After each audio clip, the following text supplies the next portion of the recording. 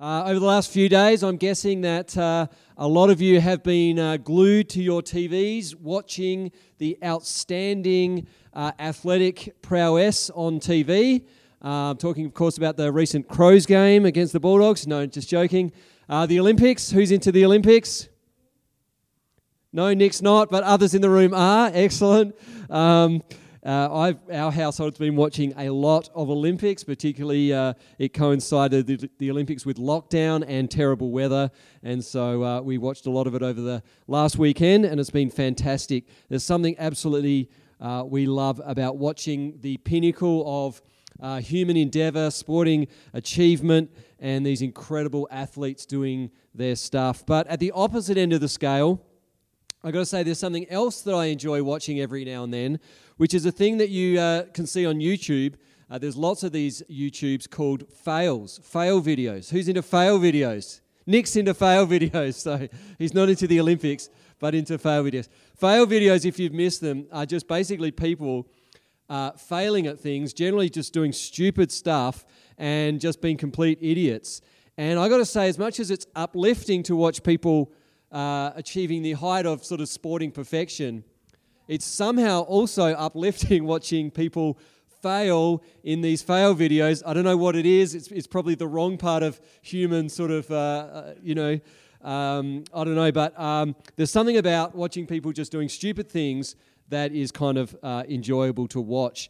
And I think there's something about it that the reason for that is perhaps that when we're laughing at someone who's being foolish, we are not the one being foolish.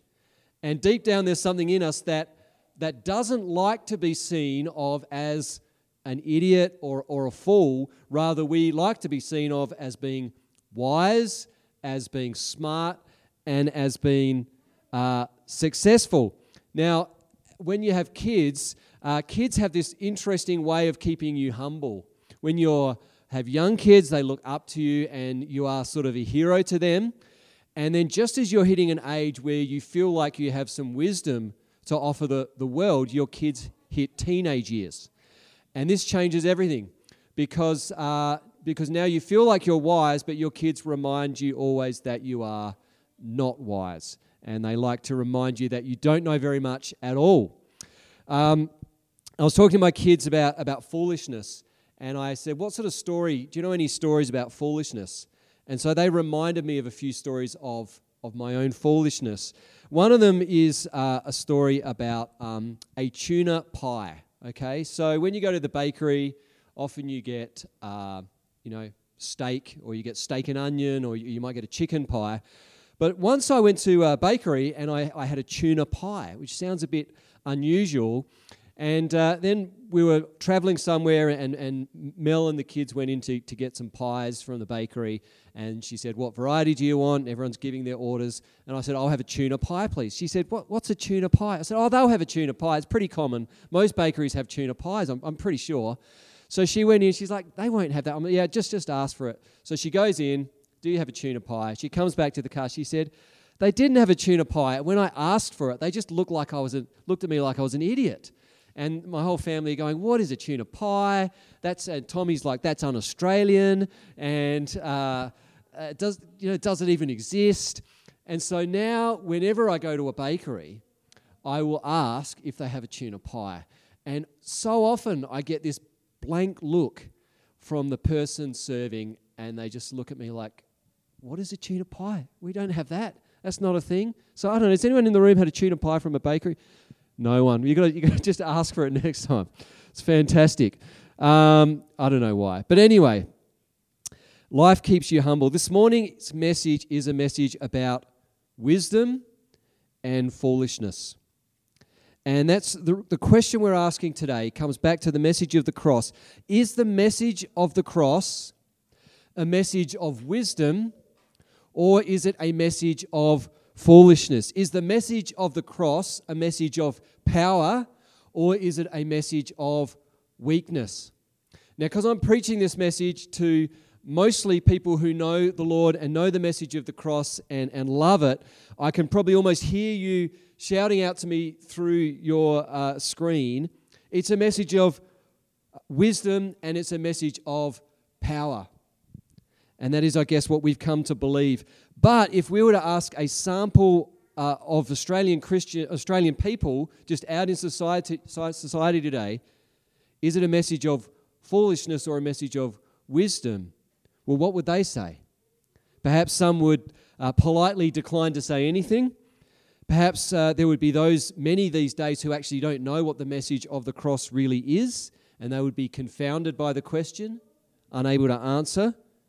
But there would certainly be some who would declare quite strongly that the message of the cross, the gospel, the message that the Christian church, that the Christian message proclaims, is a message of foolishness, of weakness, a message that is nothing more than legend or myth that doesn't make sense. And in fact, the interesting part is that if we were to go to academia, onto the university, and we were to ask lecturers or those who are highly, highly educated, those who are considered in our day and age to be sort of the wise people of our age, what they thought, we would get a higher percentage of people who would more strongly declare our faith message, our gospel, to be foolishness. And so what do we make of that? And that's what I want to share this morning as we study 1 Corinthians starting at verse 18. If you've got a Bible, you can open up to that. 1 Corinthians starting at verse 18. For the message of the cross is foolishness to those who are perishing, but to us who are being saved it is the power of God. For it is written, I will destroy the wisdom of the wise, the intelligence of the intelligent I will frustrate. Where is the wise person? Where is the teacher of the law? Where is the philosopher of this age? Has not God made foolish the wisdom of the world? For since in the wisdom of God the world through its wisdom did not know him, God was pleased through the foolishness of what was preached to save those who believe. Jews demand signs, and Greeks look for wisdom, but we preach Christ crucified, a stumbling block to Jews and foolishness to Gentiles, but to those whom God has called, both Jews and Greeks, Christ, the power of God and the wisdom of God. For the foolishness of God is wiser than human wisdom, and the weakness of God is stronger than human strength. Brothers and sisters, think of what you were when you were called. Not many of you were wise by human standards. Not many were influential. Not many were of noble birth. But God chose the foolish things of the world to shame the wise. God chose the weak things of the world to shame the strong. God chose the lowly things of this world and the despised things and the things that were not to nullify the things that are, so that no one may boast before him. It is because of him that you are in Christ Jesus, who has become for us the wisdom from God. That is, our righteousness, holiness, and redemption. Therefore, as it is written, let the one who boasts boast in the Lord.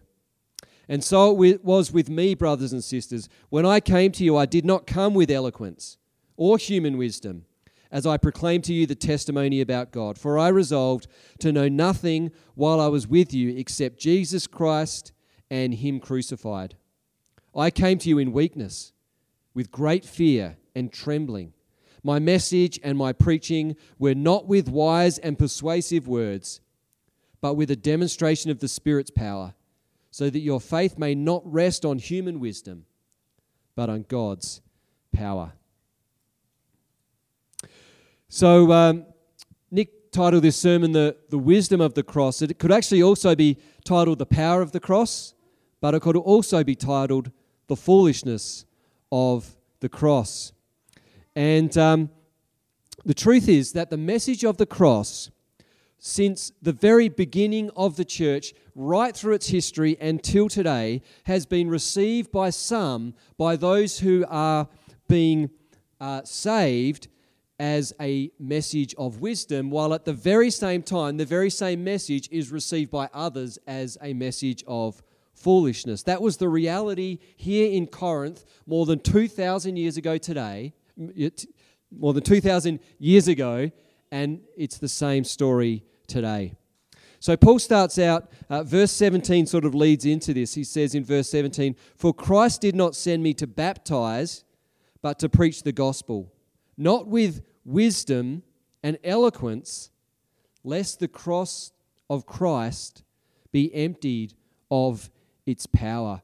Paul's saying, I didn't come with some great, I'm not some great preacher. It's not about the way that I speak. It's not about the quality of my words and that I convince you with my eloquence or my great reason. It's actually the reason the gospel has been established in this city called Corinth is because of the power of God. It's because of the cross and the power of the cross. And we need to understand that the cross has always been deeply confronting and offensive to some people. It's always been a subversive message. Verse 19 and 20 are fighting words. I kind of like the Message version. The Message version says this. It says, "I'll turn conventional wisdom on its head. I'll expose so-called experts as shams. So where can you find someone truly wise, truly educated, truly intelligent in this day and age? Hasn't God exposed it all as pretentious nonsense? Since the world in all its fancy wisdom never had a clue when it came to knowing God, God in his wisdom took delight in using what the world considered stupid, preaching of all things, to bring those who trust him into the way of salvation." Do you know that what you're doing right now is considered completely foolish to most people in our world, in a secular nation of Australia? For the team who serve here this morning, foolishness to get up early on a Sunday morning and to come and serve in a church. For you listening, even to tune in and to give your time on a Sunday morning when you could be doing whatever, is foolishness to our world. And yet it is to us the power of God. Why is the message of the cross so confronting, and why is it considered foolish? Let me give you 3 reasons. The first is simply because it is a message about a cross. The theologian Gordon Fee said this. He said, "It's hard for those of us in the Christianized West, where the cross for almost 19 centuries has been the primary symbol of our faith, to appreciate how utterly mad the message of a God who got himself crucified by his enemies must have seemed to first century Greeks or Romans.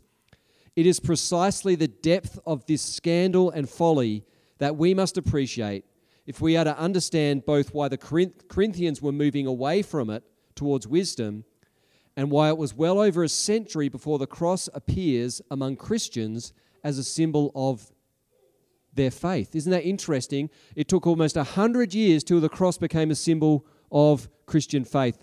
The early Christian faith for almost a century used the fish as the primary symbol of faith, and crosses appeared later. Part of that was the sheer scandal of the cross. And as time has gone by, we've kind of lost that.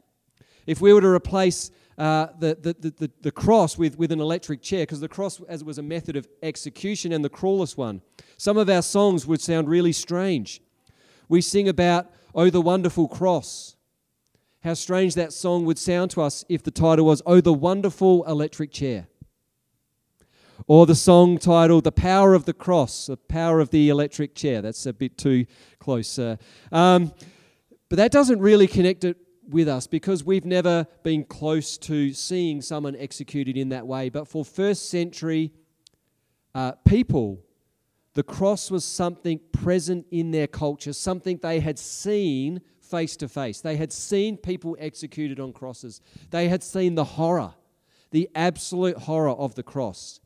And now Christians were declaring that the power of God to save was tied up to the death of Jesus on a cross. That Jesus dying on a cross was actually the means for our salvation, and that was the power of power of God evident there. Sometimes we've just sort of lose track of it. I think about, sometimes I was thinking about what sort of cross, because I want to kind of get a cross up there and think I'd really like a nice looking cross, like a stylish cross. And I think, hold on, how can I be thinking about a stylish cross? So we buy jewelry and we look at it and go, oh, I want a particularly attractive gold cross, or maybe I prefer a Celtic cross because that's kind of like stylish. A cross isn't a stylish thing. A cross is a cruel method of execution. And so that is the first reason why the message of the cross seems like foolishness. The second reason is that the message of the cross is about a God who enters humanity and then dies on a cross. And in fact, the whole story of our faith, the story of a virgin birth and then a Jesus who does miracles through his life and casts out demons and then dies on a cross and then is raised to life and comes out of an empty tomb.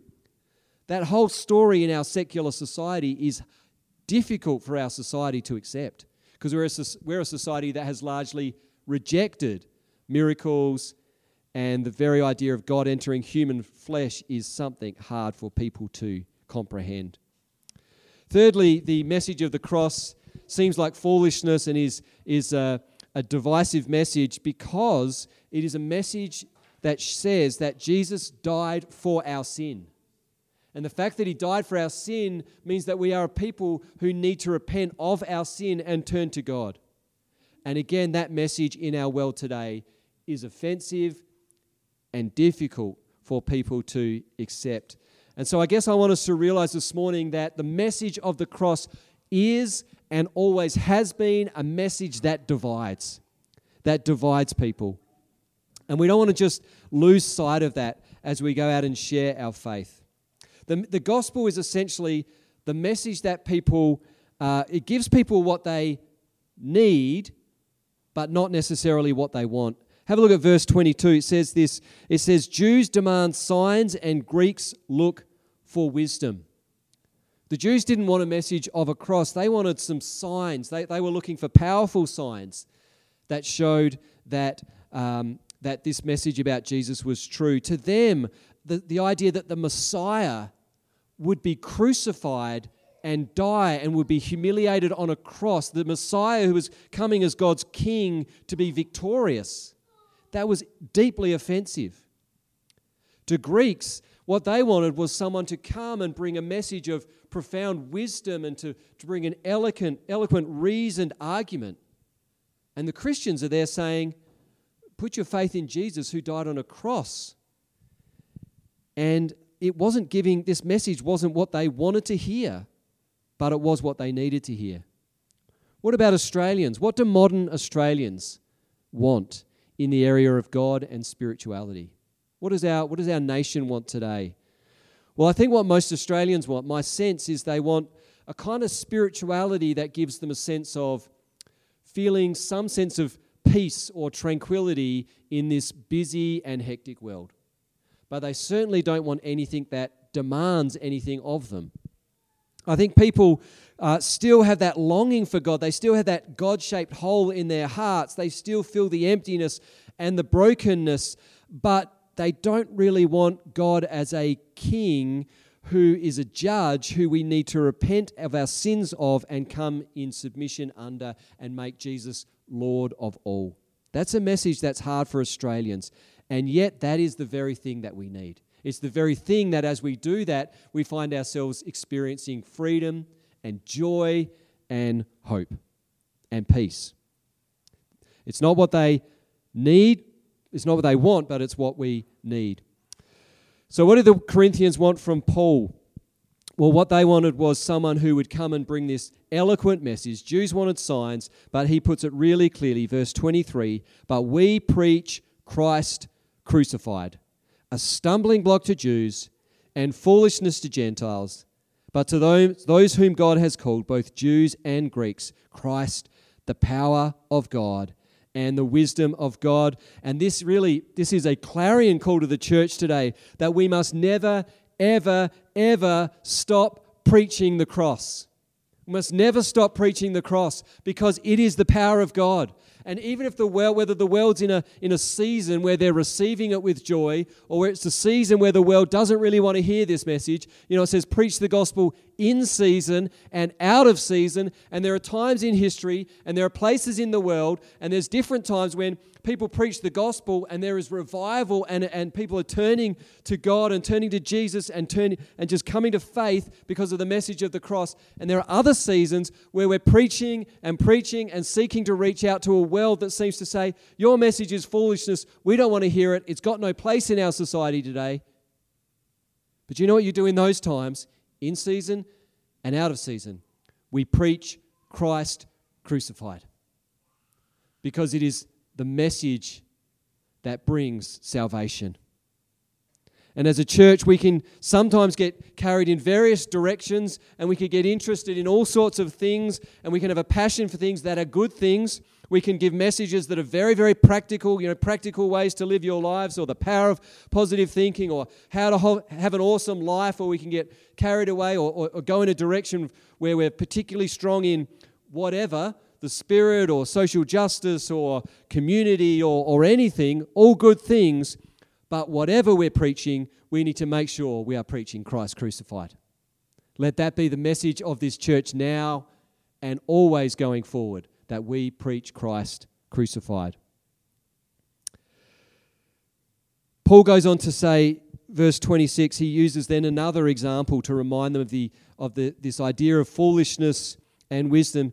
He says, brothers and sisters, think of what you were when you were called. Not many of you were wise by human standards, not many influential, not many of noble birth. When the early church started, and particularly in Corinth, it's believed that the early church was mainly made up of people who were slaves or freed slaves, or people who were pretty much at the bottom rung of society. It wasn't the scholars or the academics or the religious leaders or the powerful people of the day who became the first Christians. It was the people who were down the bottom. And it was a movement of people from the bottom up, not the top down. And these people who were freed slaves and still slaves and people with very little proclaimed this message of the cross, and it turned the world upside down. Now, throughout history, there have been times when many Christians have been very well educated, outstanding academics, scientists, business leaders, political leaders, and all of this. But there's something that Paul's saying here, which is it's not about your wisdom or your cleverness or your skills or your wealth that advances the kingdom of God. It is the power of the message itself. And so remember, he says, what you were. Remember, we could remember the disciples Jesus chose. He went and found fishermen, tax collectors, and zealots, and says, you guys are going to be the people who will take this gospel out into the world. The first Christians in Corinth, the same. Many Christians through history. It's not about us. It's about God. Salvation is by his work and his power. And then finally, Paul uses himself as an example. In 1 Corinthians 2, 1-3, he says this, and so it was with me, brothers and sisters, when I came to you. I did not come with eloquence or human wisdom, as I proclaimed to you the testimony about God. For I resolved to know nothing while I was with you except Jesus Christ and him crucified. I came to you in weakness, with great fear and great trembling. I was thinking about these verses this week and how Paul describes himself, because I know our church is going to be on the lookout for, at least one pastor, possibly several, with Lobethal and myself finishing in my role, the kind of pastor that we look for. Would we have wanted Paul as a pastor? He describes himself as weak, lacking eloquence. He came in fear and trembling. His message and his preaching was not with wise and persuasive words. And I kind of think that with preaching today and the fact that we access podcasts and preachers all around the world and we can just click a button and hear the best preacher in the world, we love great preaching and wise and persuasive words. And we love people who are bold and confident and courageous in their proclamation of the faith. And that's kind of what we look for. That's the kind of leaders we love. Paul says, I was nothing like that when I came to you. He says, I came to you, Corinthians, in fear and trembling, without wise words and without eloquence. He says, my message and my preaching were not with wise and persuasive words, with a demonstration of the Spirit's power. He's saying it was about God at work, not me. And so Paul reminds them in themselves and then in himself that it's actually not about us, but it's about God. It's God who saves. It's God who redeems. It's God at work. It is because of him that you are in Christ Jesus. It is because of God that we are in Christ Jesus. Let me kind of wrap this up then with some conclusions. I'm going to give you 4 things that I want to encourage you. Firstly, don't be surprised when people consider the gospel foolish. Don't be surprised. This is how it has been throughout the whole of history. The gospel is not considered wisdom by the world, but the wisdom of God is deeper and greater than the wisdom of the world and defeats it. This passage has told us that clearly. Secondly, don't be misled. Don't be misled. I think particularly about young adults who maybe grow up in the church and they grow up through youth group and they grow up in a family that goes to church, and really all they've ever heard is kind of this affirmation of the importance and the significance of faith and how it all makes sense. The gospel is a great message and it's a positive thing. And then they land at university and suddenly they encounter intelligent, highly educated people who, particularly in some disciplines of study, will strongly attack the gospel. And they get very, very shocked and they get very confused and they potentially get led away from their faith because they're like, well, this person is respected and honored and revered as a highly educated person, and they can articulate why they think the gospel is wrong.